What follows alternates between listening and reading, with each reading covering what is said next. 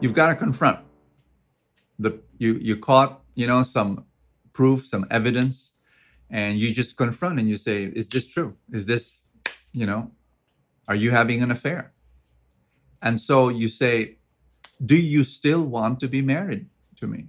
Do you want this marriage to continue? Because if you want this marriage to continue, then you've got to stop this.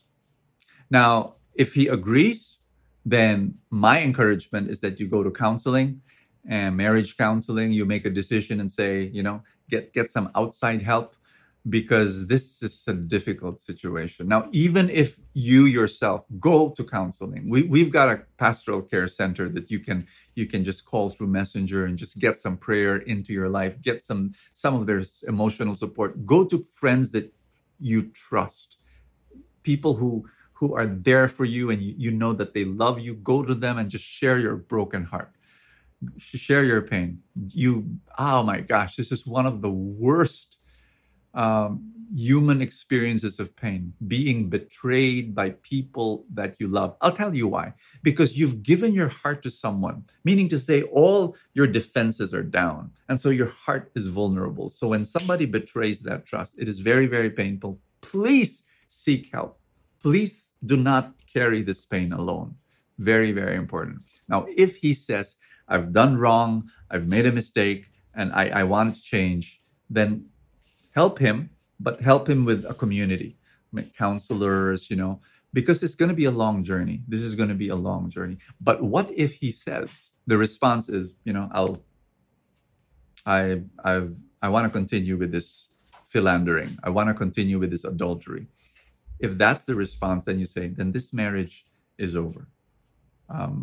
You don't want to beg, because the moment you beg, you lose self-respect. And even if he says, okay, stop begging, I'll go to you, that's not love. And you deserve better. So do not beg. What? For the sake of him hanging around there? I really, sure, you can tell him, I want this marriage to work. But if you don't want this marriage anymore, then that's it. The thing is this. That's why I said you've got to have those friends around you. You've got to have the counselors with you, and you've got to have God with you, because at the end of the day, you don't want your life to revolve around one person. You want your life to be founded on God and God's love that will never be broken.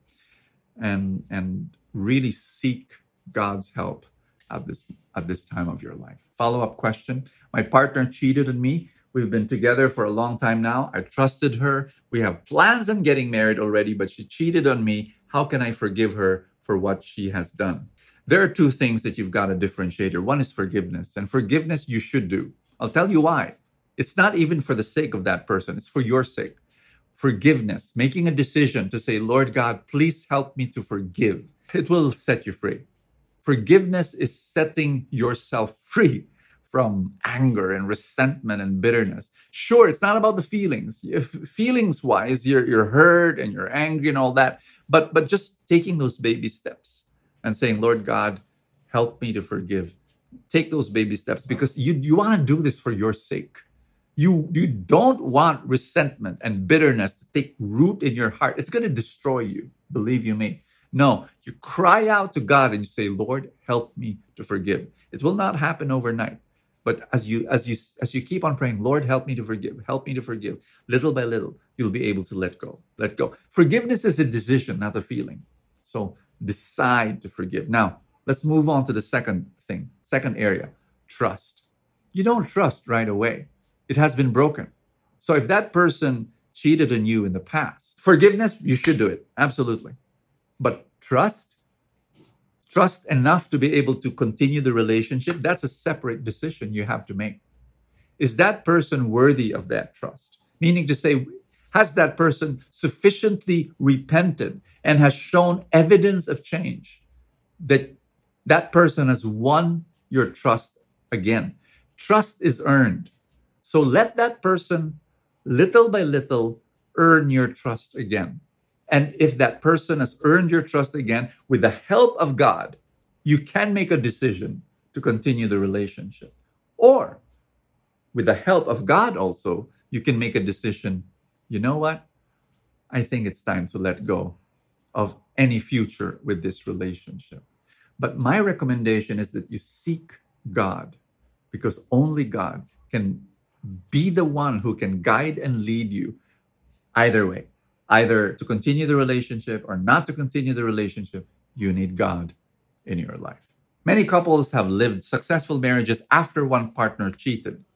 Many couples have never moved on from it. How do I decide between giving her a second chance and just ending the relationship while it's still early? At the end of the day, it's your choice. You've got to look for patterns of unfaithfulness from the very beginning. And even when let's say you caught that person in unfaithfulness, and then that person repeatedly, says, I'll stop. But you see that person falling. My answer is the same, that trust is earned. So if that person is not, because of a pattern of unfaithfulness, a pattern of cheating, you've seen that again and again and again, and you realize, I can't trust this person.